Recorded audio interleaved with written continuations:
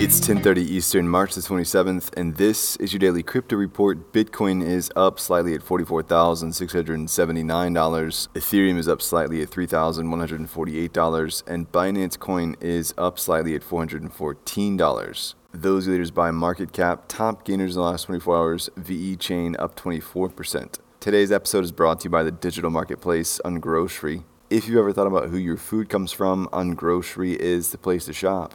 Join the food people online at ungrocery.com.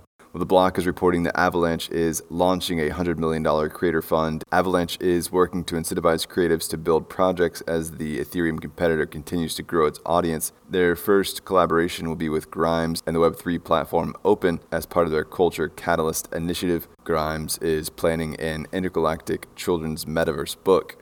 Some more news from the gaming sector. Binance has doubled down on Ultiverse with another funds injection of $5 million.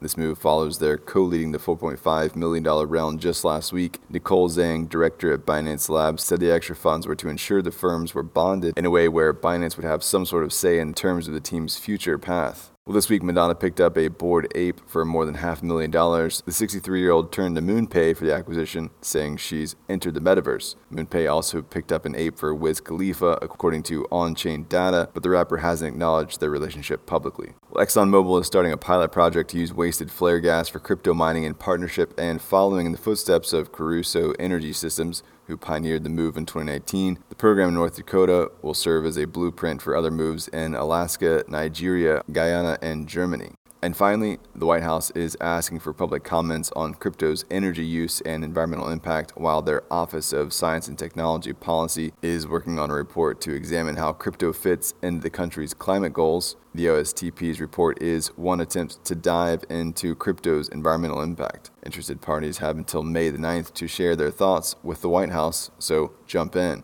Well, that's all for us today. Visit us at dailycryptoreport.io for sources and links, and listen to us everywhere else you podcast under Daily Crypto Report.